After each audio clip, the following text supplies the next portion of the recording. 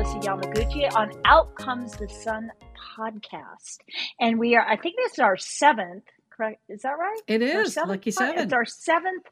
Yes, our lucky number 7 with, and our guest today is super special to me, a super good friend.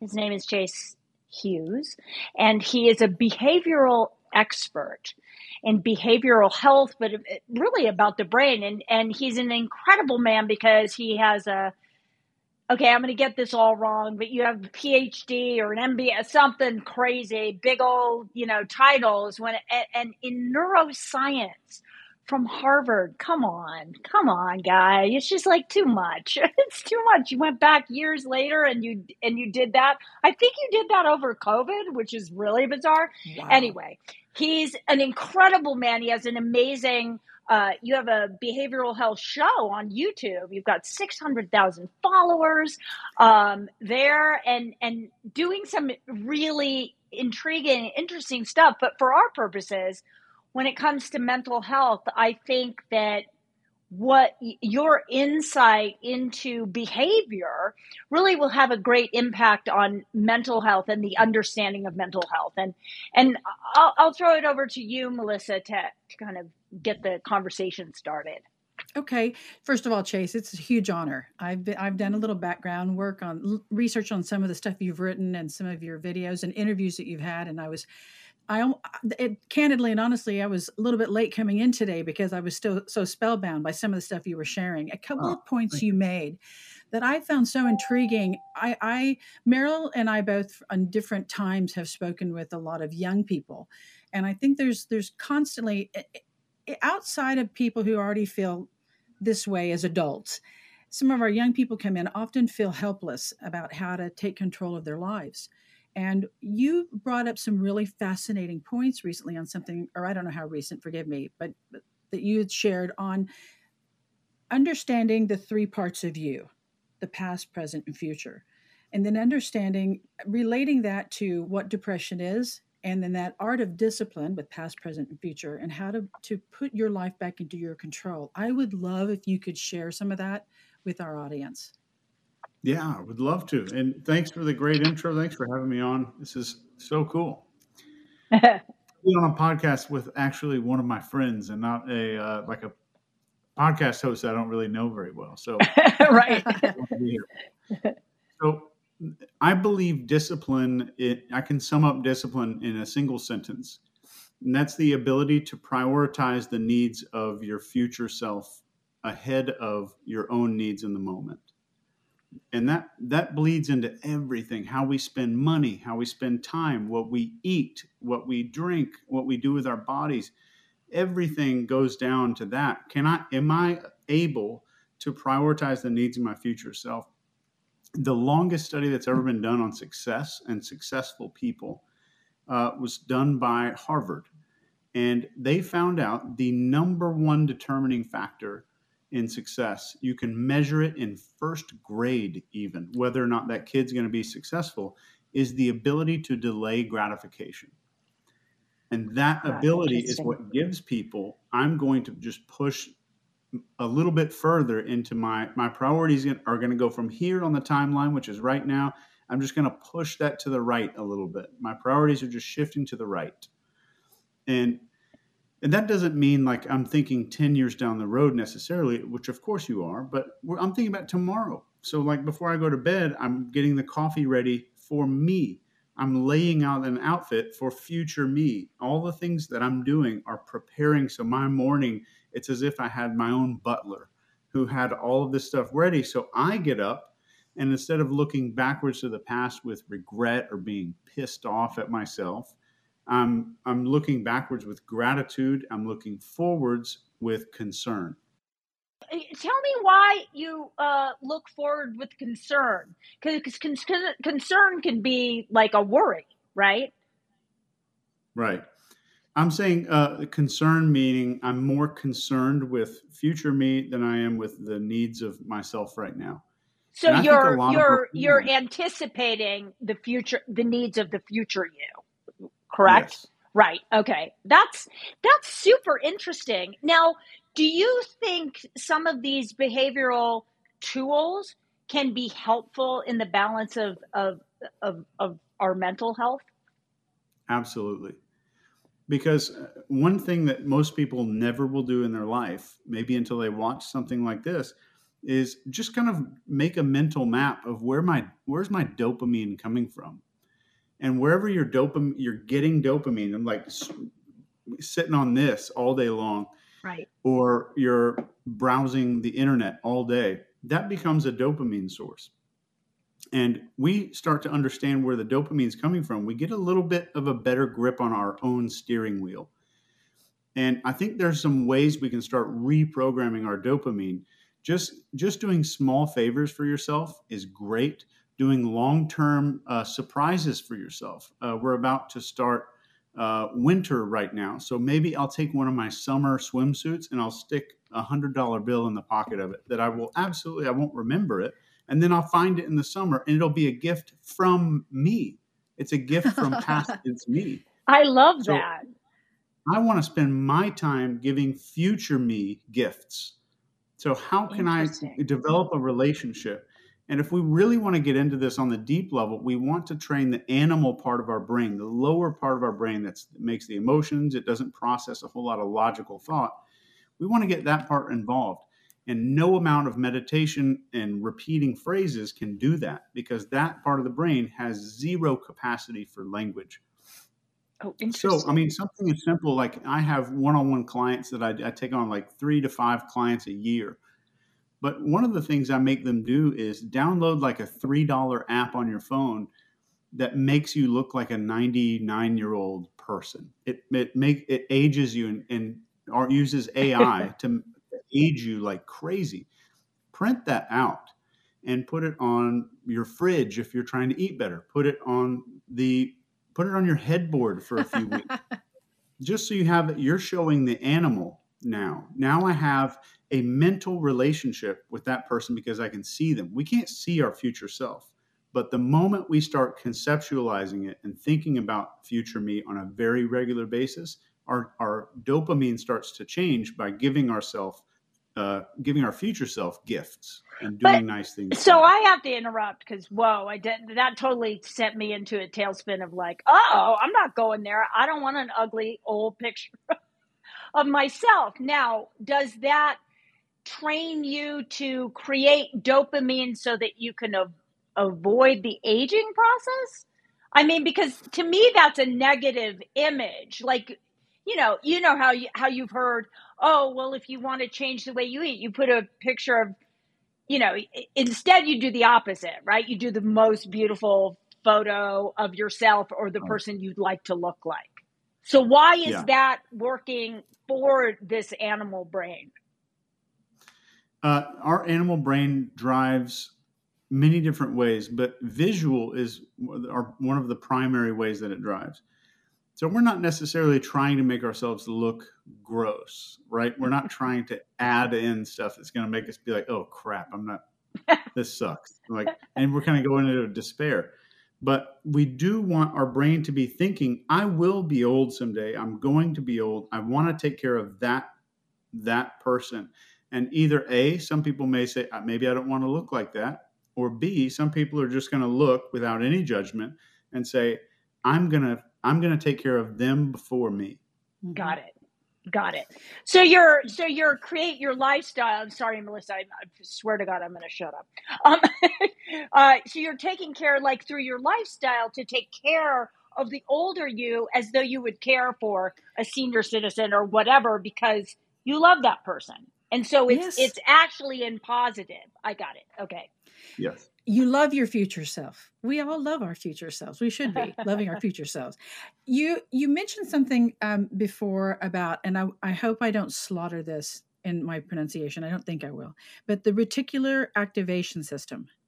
Mm-hmm. And you mentioned an example at one point about in another interview about how, when we're thinking about something, we often see it. I remember being pregnant for the first time, and all of a sudden there were 1 million pregnant women in my community, and I thought, my kid will at least have some playmates. But they were there before. I just never seen them, right? Yeah. So this whole process of training the brain is something I think a lot of us feel we have zero control over. And I know there's a lot of factors that play into that, Chase and Meryl. Meryl has been really fastidious about emphasizing this during our friendship, about how the choices that you make with your sleep and your food and your movement and so forth really do determine how you will respond and react. But what about in this reactivation, this reticular reactivation system or activation system? How do you get to a point where you are not on a loop?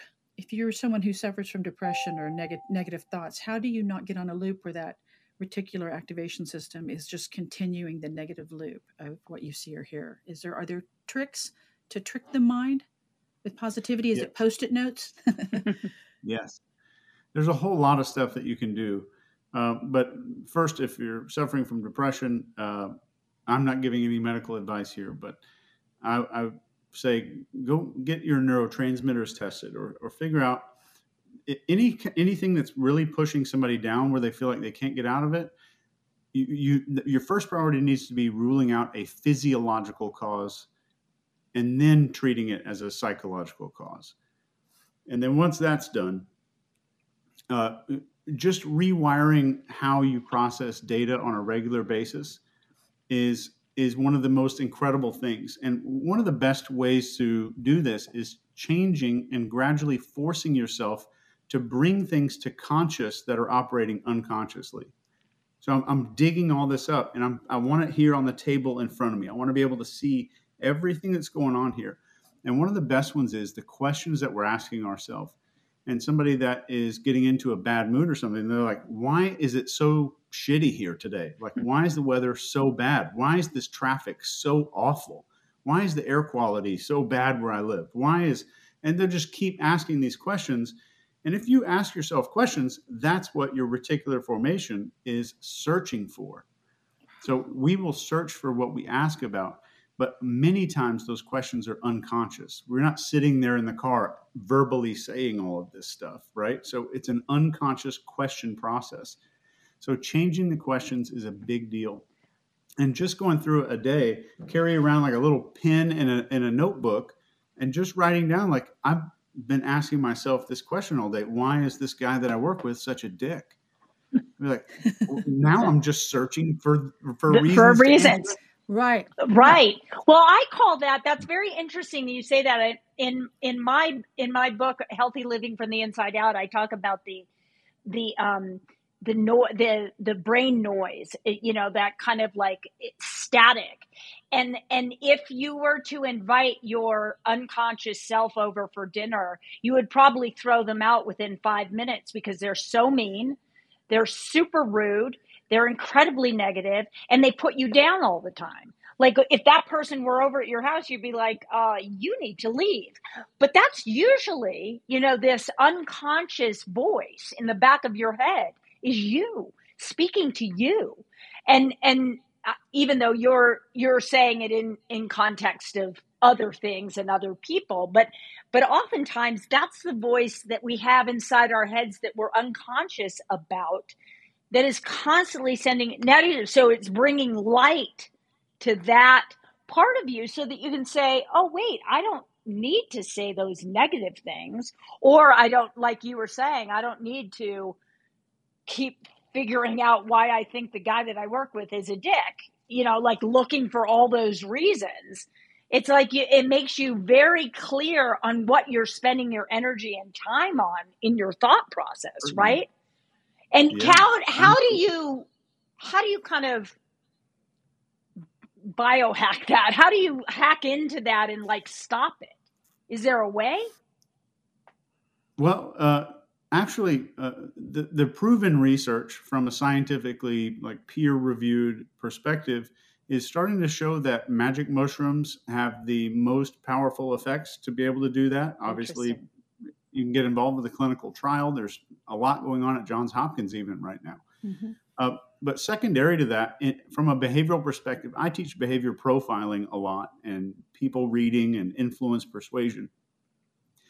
Most of what you see someone suffering in their lives is usually a result of two things.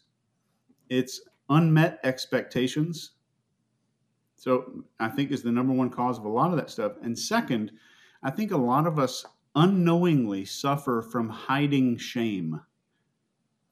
We're hiding shame from other people. Interesting. Yes. And we're concealing something that we have been either conditioned as a child to be ashamed of, or we're suppressing something because our fear is not of the thing we're ashamed of. Our fear is people are going to find out. Right. And then we have an identity level problem. So typically, if I'm seeing somebody as a client, my number one priority, our first meeting, is figure out where they are on Maslow's pyramid. So if I got somebody that's struggling down here towards the bottom for food or even social belonging, I can't teach this person to be self-actualized and meditate and eat right before these lower parts of the pyramid are handled. So anytime you're dealing with somebody like that, or you are somebody like that, take a look at Maslow's hierarchy of human needs. Maybe we can overlay that over the screen or something. But I'm trying to reach this top little part of the pyramid when I didn't handle this very well. And a lot of times there's some shame there that prevents us from doing some of that stuff. What would you say that some of that comes from trauma, childhood trauma, maybe? Absolutely can. And trauma is relative. That severe trauma that someone had in childhood might be getting slapped in the face or something, right, that we would think is small, but it's relative. I've been on 9 deployments. I know dudes who've been shot a few times and are just completely A-okay. I know another guy that I served with got in a car accident, airbag hit him in the face, and he's traumatized from an airbag. So you never know what that means and what trauma actually means. Right. But it's important for us to go back and look at what we might have perceived or what our bodies might have perceived as some kind of trauma. It's interesting. Wow. Fascinating. Go ahead, Melissa. I see you poised with a question. Well, no, I'm just, I know. I love it because there's an author by the name of, my biggest fear is always that I'm going to mispronounce something. So, I don't know. I'll have to dive into that later and figure out that. I'm probably going to look to my mom. But Gabor Mate, I hope I gave him proper homage here. Gabor Mate has this quote in his books talking about chronic disease, where he said, "Chronic diseases are not interpretations of are not interruptions to our lives, but rather manifestations of how we live our lives." And that's his whole approach about talking about his depression and his multiple sclerosis. And I was thinking about that in relation to what you just said, and also what I'd read about what you've written before, in that we have more power over our lives than I think we realize. And if what's happening in our life is a manifestation of how we've lived our life, we gave up control at some point, right? Maybe as a child, maybe children feel helpless oftentimes, so we gave up some control, and either that carried forward, we were the child who delayed gratification, or we weren't. Whatever took place in our lives that got us to where we are now, I think that the biggest takeaway from me and what you share, Chase, is that we do have more control than we realize. And whether it's getting clinical help and signing up for some trial study, or it's seeking therapeutic guidance, or if it's as simple as I jokingly, maybe tongue-in-cheek, said it a while ago, putting up Post-it notes. But actually, as I said that, I realized I should clarify that. My husband has a whiteout board marker that he keeps near the mirror in every one of the bathrooms in the house. And every morning he posts on there, "Today's going to be a great day. I am believing, feeling, and knowing that I am powerful," whatever. He puts it on. And the children, our children are now young adults. When they were younger, they'd say, "Papa's doing graffiti on the bathroom again," because he would go in when they were asleep. If my son had a basketball game or my daughter had a swim meet, and I believe I'm going to do the best I can. And so our children reading it, even though they would go, "Oh," even reading it was still putting it into their psyche that day. So I know the power of that. And I think that's a small example of how we can do it. And I love the idea of being a butler to our future self. But this ability for us to take some control gives us a little bit of power back. It really does. I write my goals on the wall in my office right here in Sharpie. Wow. on the physical wall? Wow. just on the wall. I'm not telling my husband that. I mean, I can wipe off the whiteout marker. I like that. I like that. No, but it's also owning that you want what you want, right? Or that that your passion and your purpose is like solid. It's like saying, doing it in a Sharpie, which I have in my hand. You're saying, I'm not erasing this. I'm getting this. Although I know Billy, her husband, who's an extraordinary man, who really does. He's such a believer in like creating an environment of positivity and good. And I think that really is like, that works for him and that works for his family. And I think we all kind of have to find our secret niche into the ways that support us to be our best selves, right? And that's very individual. Yeah, it's so interesting, but it's fascinating what you do.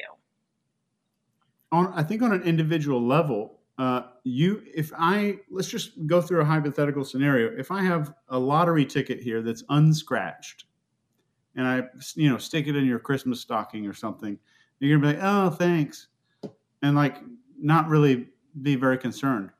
But if you knew that lottery ticket had maybe a 90% chance of winning, you would crawl hands and knees across broken glass to get it done. Right. And that's it. A person realizing that change is possible, that's it. You will walk barefoot across broken glass to get it done, and you will do whatever it takes to get it done because the person finally believes. And I believe in this so much. I keep a jar of broken glass behind my desk to look at every day.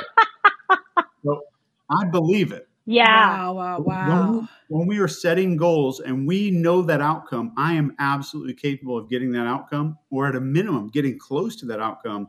That's a broken glass goal. And we can start setting those, and people need to realize they have a lot more control than they realize. I love hearing this because I do believe we are so much more powerful than we give ourselves credit for. And we haven't been raised to believe we have the power. It's not anybody's fault because that's how they were raised, and they were raised, and it goes down this line.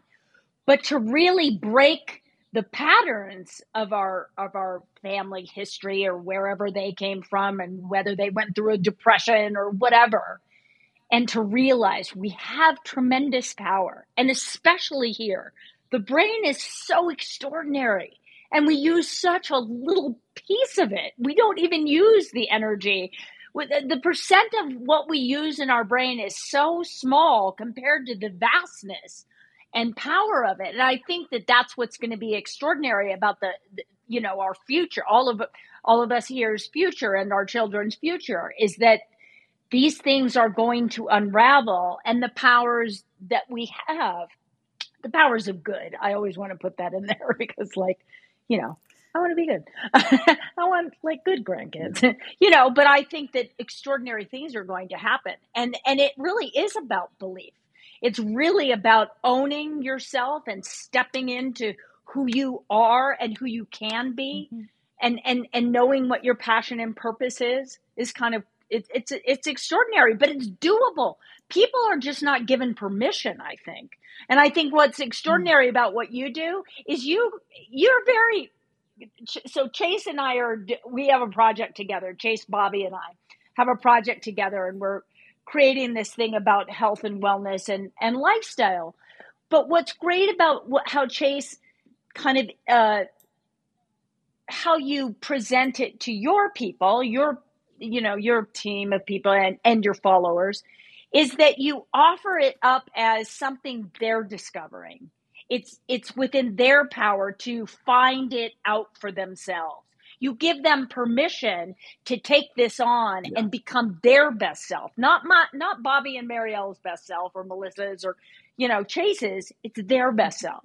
And that's the key, I think, to finding one's success, is finding that thing that sparks them, that is unique to them, right? And however you write your goals, but being specific and finding your power within that. I don't know. Does that make sense? Yeah. Yes. And I think people, when they come to a big turning point and they make a big change in their life, they reach a point where they say, wow, isn't that cute that I thought I needed permission to do this? Exactly. But the scariest, funniest part is that from 0 to 6, we're in, that's when all our influence comes. Parents give us whatever. So of course you want permission because you're still 6. You're still That's how you get it. Yeah. That's how you get what you want. Yep. And then you get it, and it is cute. And damn it, you better run with it, with that cuteness. It's interesting. Yeah. And I think that's one of the biggest points of discovery that people can make is, what did I unknowingly agree to in childhood in terms of behavior that I've carried into adulthood? Yes. Like the way I view the world, what I'm allowed to do, like do what everyone else is doing. Don't stand up. Don't make too much noise. That was great for an elementary school child. Right. It's not good for an adult or a grown up. And some of us carry that forward unknowingly, that like we developed a program young, and it worked. It got me what I wanted. So it turned into a pattern. Yeah, that's exactly right. A lot of times, go ahead. And a lot of times it can be cultural, right? My husband is from Japan, and the nail that sticks up gets hammered down. So when you think about the requirement for that in Japan, because it's an island of I don't know how many million people, that if they had a bunch of nails sticking out, it'd be chaos for them. So that this kind of mentality, cultural mentality of rote memorization, move with the flow, is a survival tactic. But knowing that you can break free from that, it was one of the reasons that my husband was saying, he really wanted our children to make up their own minds and be free, because and he loves his parents, but the part of that raising was, don't create waves, don't stick out. And so you sometimes don't know what you don't, well, not sometimes, oftentimes don't get what you want. So I love this. I love everything that we're sharing. And you've talked before about the Maximilian brain. And you alluded to it a little bit before, and you're talking about the animal brain and how our brains work. And you've spoken before about tricking the brain, because it's a system that we don't take full advantage of, like Mara was saying. And you have so many books that are available to purchase, and I want to encourage our listeners and our followers to really take advantage of the information and the depth of knowledge you have. It's so fascinating. I really pray that this is something people pursue more. Yeah. Today can be the day. Today can be the day. That's awesome. 1% better than yesterday. Let's just keep moving. I love it. It's so good. Chase, this has been the fastest and best half hour we've had. I really have to say that. Totally, I could talk, but this. I adore you. So we could talk to you forever. And we will. We're going to have you back, just so you know. I'll come back. Thank you so Anytime. much. Yes, Chase, tell us where we can kind of follow you, your show, your books, and maybe I'll be on a show one day. I'm just kidding. You can just type Chase Hughs into Google, and you'll find pretty much anything you need. Oh, well, there you go. That was easy. Everything. That was it. Totally. It's really great. Chase is an extraordinary human being who you really have to be in touch with. And I pray that you will get in touch with him, because he's changing the way the world is thinking and changing the mindset to be better humans. So thank you so much for coming on our podcast today, Chase. And we will see you again very soon. Cool. Thank you. Yeah. Thanks, Melissa. Thanks, Absolutely. Mary. It's been an honor. Thank you. Yeah. Cool. Thank you so much for joining us today on Out Comes the Sun. You can listen to our podcast on Spotify, on Apple, and on YouTube. And you can donate to the Mariel Hemingway Foundation at theMarielHemingwayFoundation.org. And I want to spell Hemingway for you, HEMINGWAY.org. I only say that because a lot of people put 2 M's, and that just won't work. Also, if you're watching on YouTube, you can go to the donate button at the bottom, and it will take you right to a link with a QR code.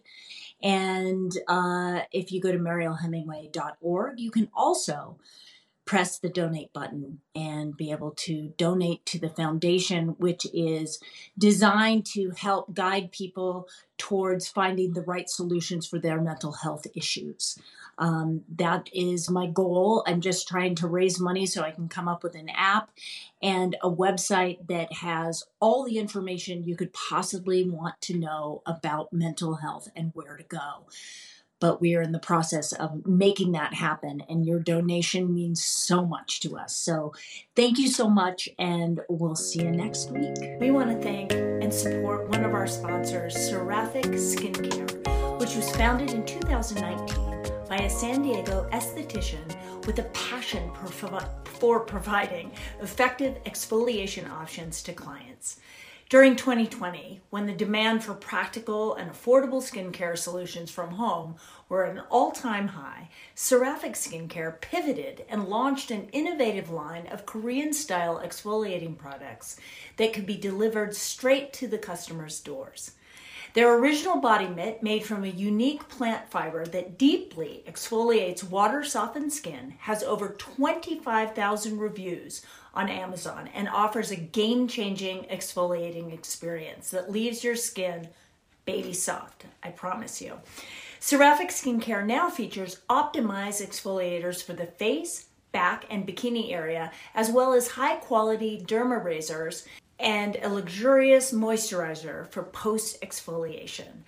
I can tell you that I've used these mitts and they are really, really effective. I love the little face one.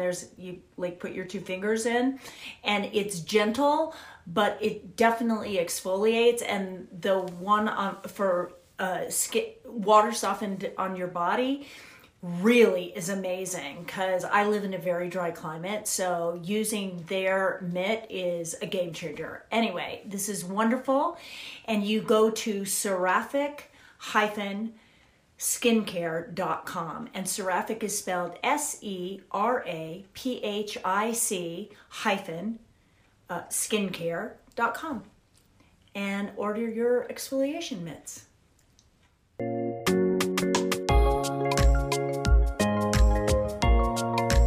Hi, I'm Mariel Hemingway. Welcome to Out Comes the Sun podcast. I've got my partner, Melissa Yamaguchi, here. And we have an amazing guest today. First of all, I reached out to her a few years ago and embarrassingly said, "Oh my God, I was totally fangirl." She's really very funny. Anyway, we have Valerie Bertinelli on, and she's been a part of both Melissa and I's, past. We were kind of all growing up together. We all kind of come from the same generation. Anyway, it's an honor to have you on our little tiny itsy bitsy Out Comes the Sun podcast, which is for my foundation. Melissa and I founded a foundation called the Mariel Hemingway Foundation, which is for mental health. And you're so outspoken. You are, when it comes to really sharing feelings, you are one of the most brave and courageous humans that I have seen in quite some time, because you're just not afraid to say how you feel. And I think it helps so many people. So first of all, thank you for that. And do you think about that when you're reaching out on Instagram? Unfortunately, sometimes I don't, and my manager gets calls like, "Is she okay? Do we need to call somebody?"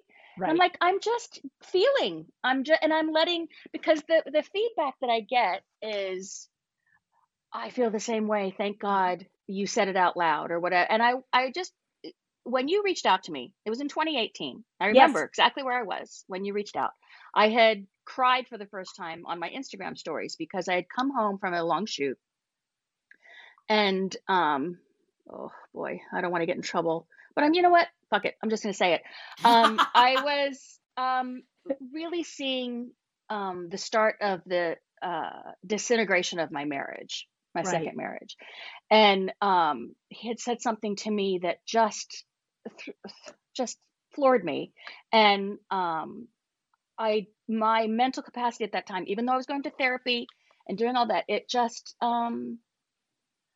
I just felt like saying, I'm sad and I'm sad. And I didn't want to say why, because sometimes that's not like, I can't blame him for what I was going through. And in fact, what I can do is thank him for bringing me to my knees to where I've been brought to this year. It's been a long road to get here. Because without that, I wouldn't have started taking care of my, for lack of a better term, inner child. Yeah. Because she's been neglected for so long. And and she deserves the love that she never thought that she deserved. And it started in childhood. It started, that's all childhood trauma, I think, where it starts for everyone. Well, I can only speak for myself. Yeah, it's so interesting that you say that, because I mean, like what we're discovering is that, there's this whole process of really, if you don't address that inner child, she's running the show. You're 60 years old. And you're like, holy crap, you're still right. Like this 10-year-old, this 5-year-old girl that felt abandoned or this or that or undeserving keeps running the show. And I talked about that in an interview today. I talked about like the fact that we need to address, you need to tell your story. You need to get it out there.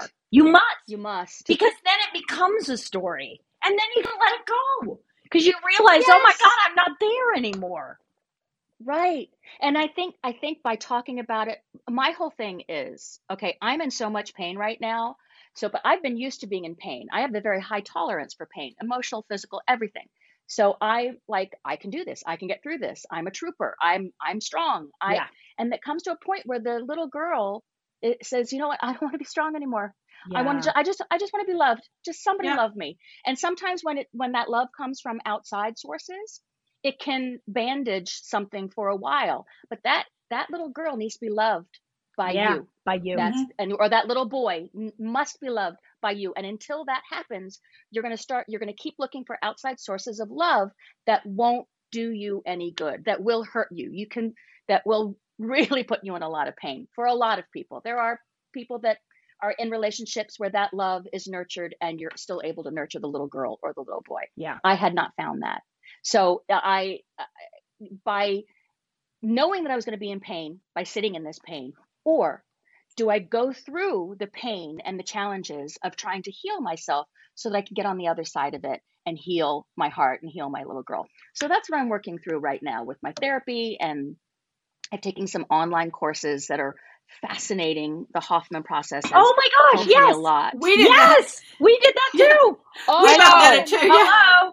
I only took a weekend course, and I just had another little course last night, and I'm taking another one next week, and I'm hoping to eventually go up there. Me too. I'm telling you, even though we're not supposed to know anybody, can we all go together?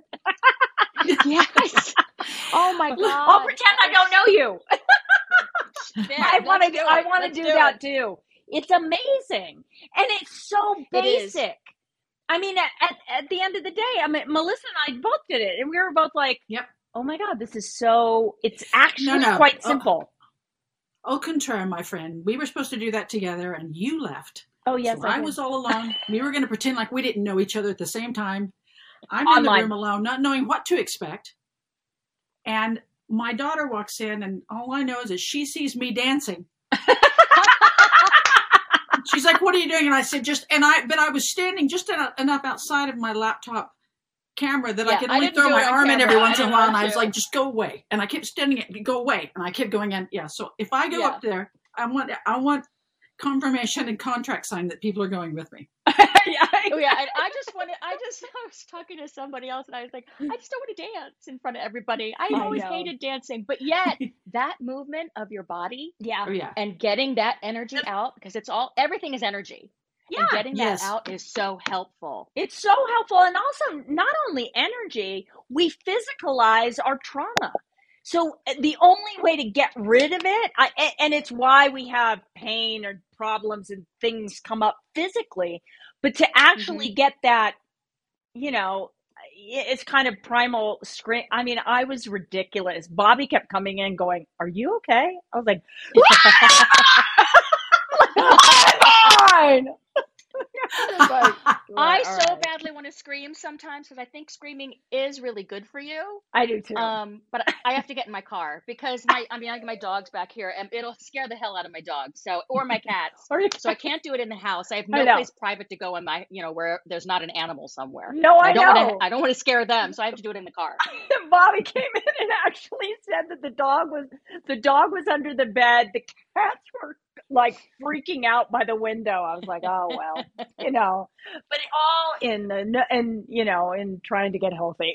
In the name of healing. Yes. And I want everybody to just not be embarrassed by their pain, because we're all human. We all have had trauma. I don't care how perfect I your agree. childhood was.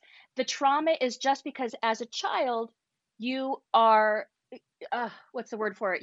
Everything revolves around you. You're very egocentric, not in a rude, gross way that narcissists can be, but you're egocentric in a way that if you aren't touched when you're crying, or if the bond you're making with someone is out of the room, you don't know what's wrong as a child. You just know that you feel abandoned. Yeah. You don't feel loved. And it's nothing your parents are doing wrong. I mean, but just the simple form of that, learning to feel emotions and do for yourself is a process as an infant growing into a child. And I had parents that loved me dearly. I know they did, but they were grieving because when my mom was pregnant with me, my brother Mark died and he was only 17 months old.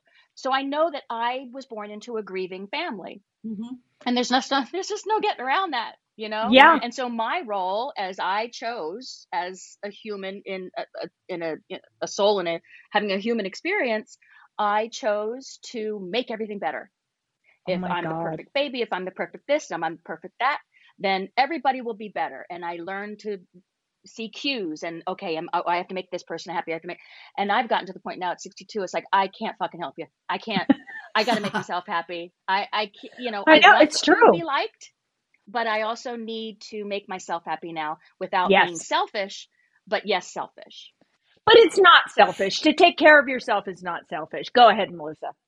What do you think for women? What do you think at what point do we have to go through the grieving and the pain to be able to get to a point where we give ourselves permission to not fix everything all the time? Because yes, you share what you just shared. Your childhood is, I've heard Marielle say before. So it's this thing like, if I could just make it better.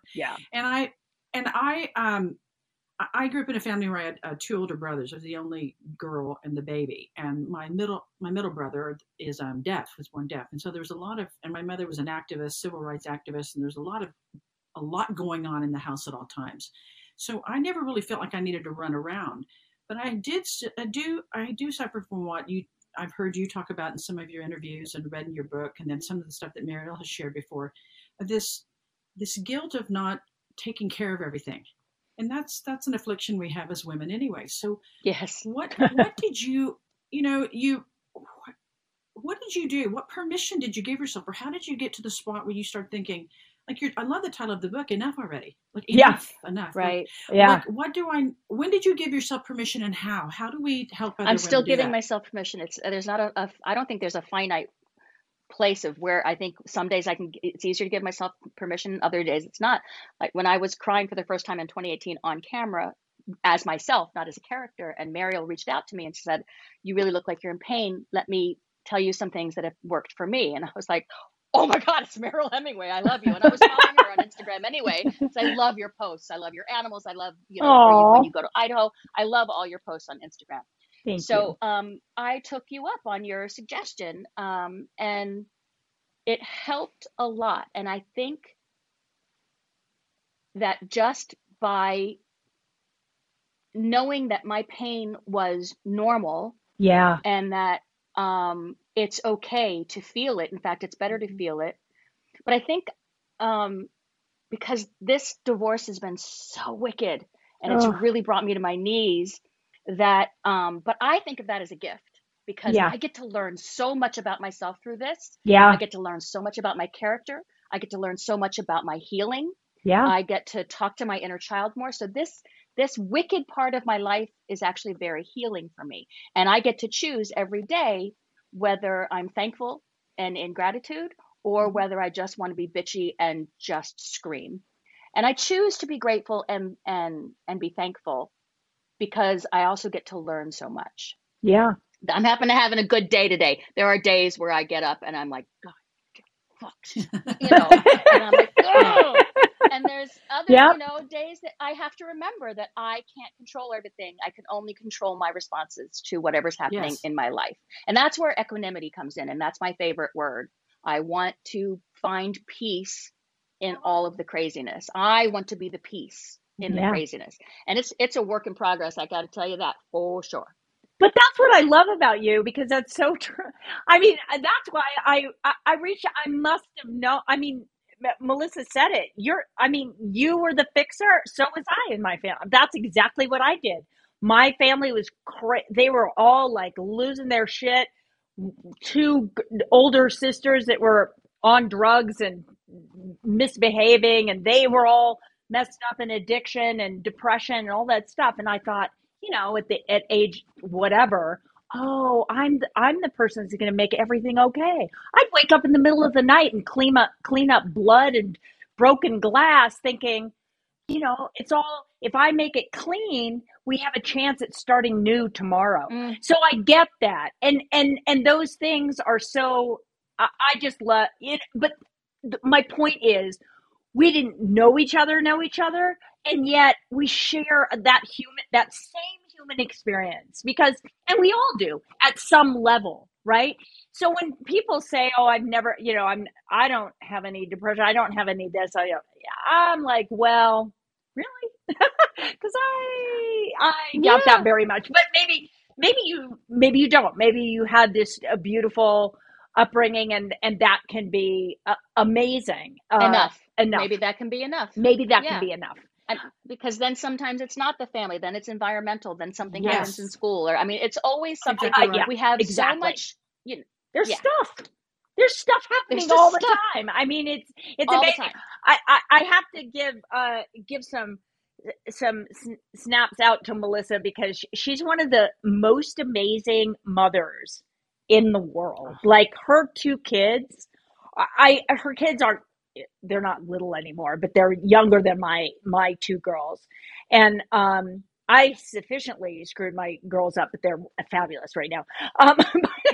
But Melissa I've watched her be such a conscientious mother to 2 kids who really honestly might say they're not depressed or not whatever, because she's created a very balanced environment, and yet being very authentic with her own whatever shortcomings, or whatever you want to call it. Anyway, I just want to I want to say that, so there are people out there being healthy parents and being having raising healthy kids, and I think that's what makes me sad about today, the world we live in, is that we're not taught how to do simple things. And if we're not taught how to do the simple things, then how are we meant to go into the world and, function in relationship, in a marriage? Like, I was in a marriage for 24 years and I was miserable, but I was going to fix it because I was doing my childhood. Oh, yeah. I was doing my trauma of my childhood. I was going to be the fix-it girl. I'll fix this. He got cancer. I'll fix that. He drinks. I'll fix that. All these things that you do because you haven't healed that inner child. Because like you, I'm, maybe I'm a couple of months or a couple of years ahead I can actually say that I love myself now. And that I couldn't have said that 20 years ago. That was like, it was embarrassing. I thought that was embarrassing and like egocentric. Oh my God. So egocentric. Right. Oh, you love yourself. But no, I mean, I agree. I am actually at a point right now, because every morning I wake up and I say things before I even open up my eyes, affirmations about, all the kind of affirmations of whether I want to be this way or whether I am, but say it in like, I am this, I am that, I am this, I am, I am lovable, I am kind, I am, hello, beautiful world. Let me do what I can today to make it a better place. All of that every single morning before I open my eyes. Yeah. I think it's important to start the day off grateful. I think it's important to go to sleep grateful, no matter what. Even if you've had the shittiest day you can ever imagine. That's right. Be grateful for it drawing attention to whatever your focus needs to be on. Absolutely. And that's why you're just whether saying you believe in stuff, God or the universe. I know. I'm just laughing because you're saying stuff that we talk about all the time. I believe the way that you start your day is so critical. How you your eyes open and like gratitude. You just got to be thankful. Oh my God, thank you. Look at the sun, whatever it is. And then at night, Bobby and I do a thing where we kind of do we kind of go through the day and catalog it and sort of say, where could I have done something different? Where could I have been better? Where could I have had a response instead of a reaction? Where, like that kind of thing. Because then you're bookending your day with love and also with awareness, which I think is huge. And also because I believe that before you sleep, you're kind of programming that computer. So if you say those things, or maybe a quadrinity check, I don't know. Yep. Yeah. Right. Yep. Yeah. Sure. It's amazing. Or a gratitude and appreciation for the end of the day. Absolutely. You have a line that you've said before where you said, always find your way back to love. Mm-hmm. And putting that on yourself is huge. Always find your way back to love for you. So I want, and I don't want to continue to beat on that. I know we could talk the whole time about it, but there's a couple of quotes that you have said before that the minute I heard you say them or I read them, I instantly wrote them down because I think it's worth sharing with our audience and really kind of emphasizing their genius in what you said. Besides, always find your way back to love. You said, and if not now, you may run out of nows. So you have to do it now. So I want to take that and plus then couple it with the third thing you said, where you said, if you climb the ladder or the staircase of gratitude, you'll find your way to joy. Yes. All three of these things is such an incredible cocktail recipe for self-love. And it's this, really if not now, you're going to run out of nows because we've all heard stories of people who have said, I'll do that. I'll come see you when I'm better. I'll see you when I feel like I look better. I'll see you when I get the baby weight off. Whatever it is, we keep putting it off, and then only when there are no more nows. I love those lines that you have that you said. I think they're great expressions and something we really need to hold true. And I think and anyone can do it. Absolutely anyone, absolutely anyone, no matter where you are in the world, can feel grateful for something. Yes. There may be days, and there were so many days that since 2015, it's been so hard, but there have been so many days where I was just like, I didn't want to go on anymore. I'm like, the place would be a better place without me. I just don't want to do this. I would never, ever. I don't, but there's that, I know it. Like, yeah, I know I know that I never could. I know it. I know it. It's like, I don't want to be in this pain anymore. But then of course, Wolfie would come in. There's just no way I could do it. But I felt like, it'd be so much easier if I just wasn't here. I just can't do this anymore. Yeah. But I always could find something that I was grateful for, whether it just be something as little as Batman coming and rubbing on my leg at that particular moment. Yeah. Or I don't know, going out and seeing, there was actually a beautiful sunset that day, or there was no sunset, but the sky looked so beautiful, or just finding anything in my vicinity to just be grateful for. Yep. I have an amazing life. I've built an amazing life for myself. I have been working since I was 12 years old, and I don't spend my money willy-nilly. So I know that sometimes I beat myself up because I'm like, you idiot, you should be grateful for everything, no matter what. Look at where you live. But there's still the humanity of the sadness of what's going on in your life and how challenging it feels. I am very, very lucky, and I'm grateful for it. But I also worked really hard for my luck.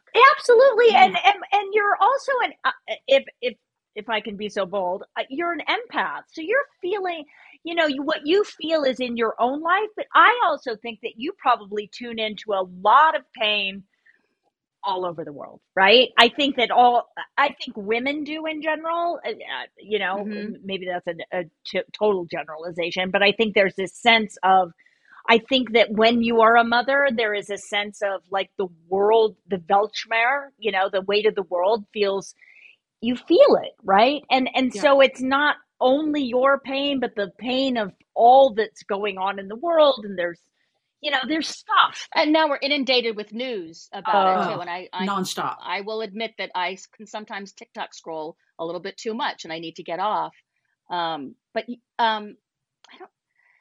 I remember when the Oklahoma City bombing happened. Yeah. I didn't know that it happened because at that time, internet was just starting, so you didn't get news that quickly. I mean, you did, but Right. but I hadn't heard anything about it. But I just knew I felt so heavy that day. I was so sad, and nothing in my life was really that. I mean, Wolfie was a baby, but there's something that made me feel. Wait, was Wolfie a baby? I don't remember. I don't remember when the bombing was. I just remember that feeling of heaviness. Yeah. Yes, Wolfie was a baby. It happened must have happened in the early 90s. Yeah. Oh God.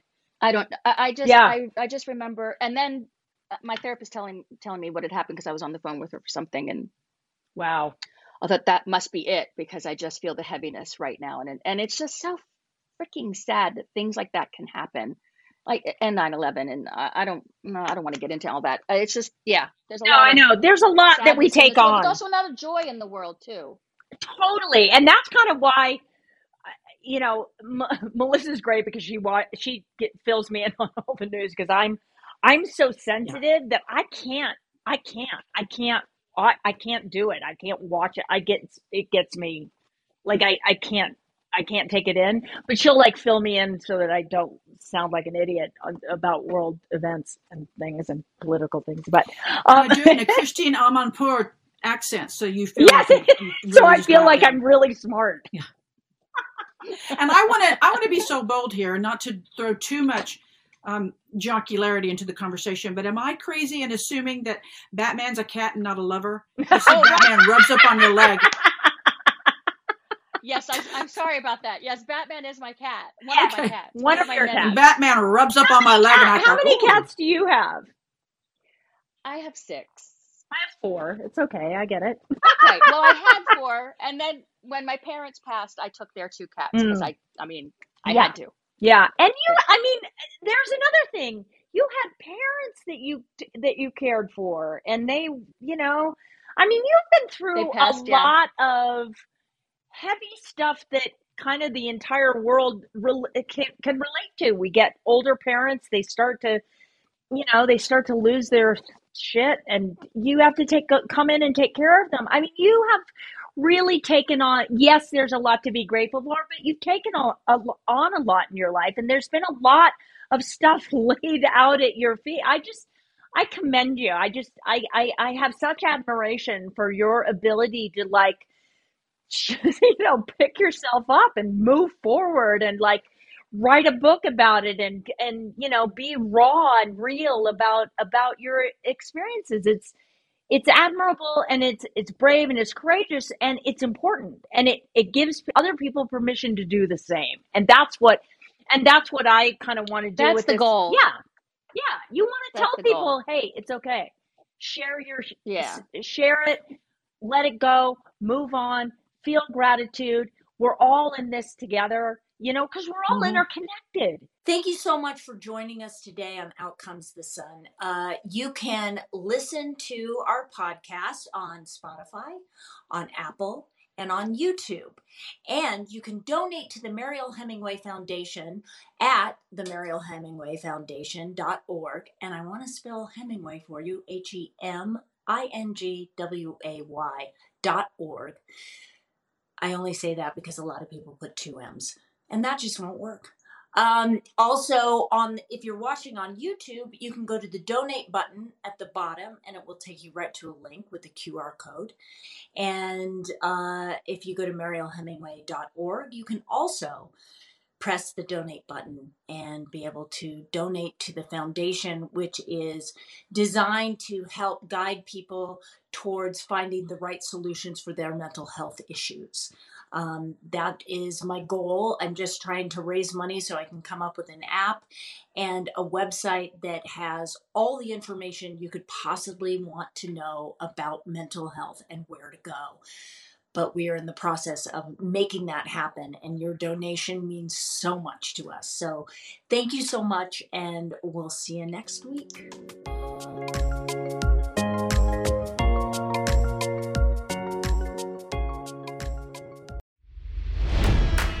It's NFL draft season, and that means it's time to start thinking about fantasy football. FantasyPoints.com features industry-leading experts and prognosticators using proprietary hand-charted data to help you score more fantasy points. FantasyPoints.com is the place to go for whatever kind of fantasy football you play. Whether you play fantasy football, daily fantasy sports, or do a little bit of everything, Fantasy Points has the meticulously researched content to guide you to victory.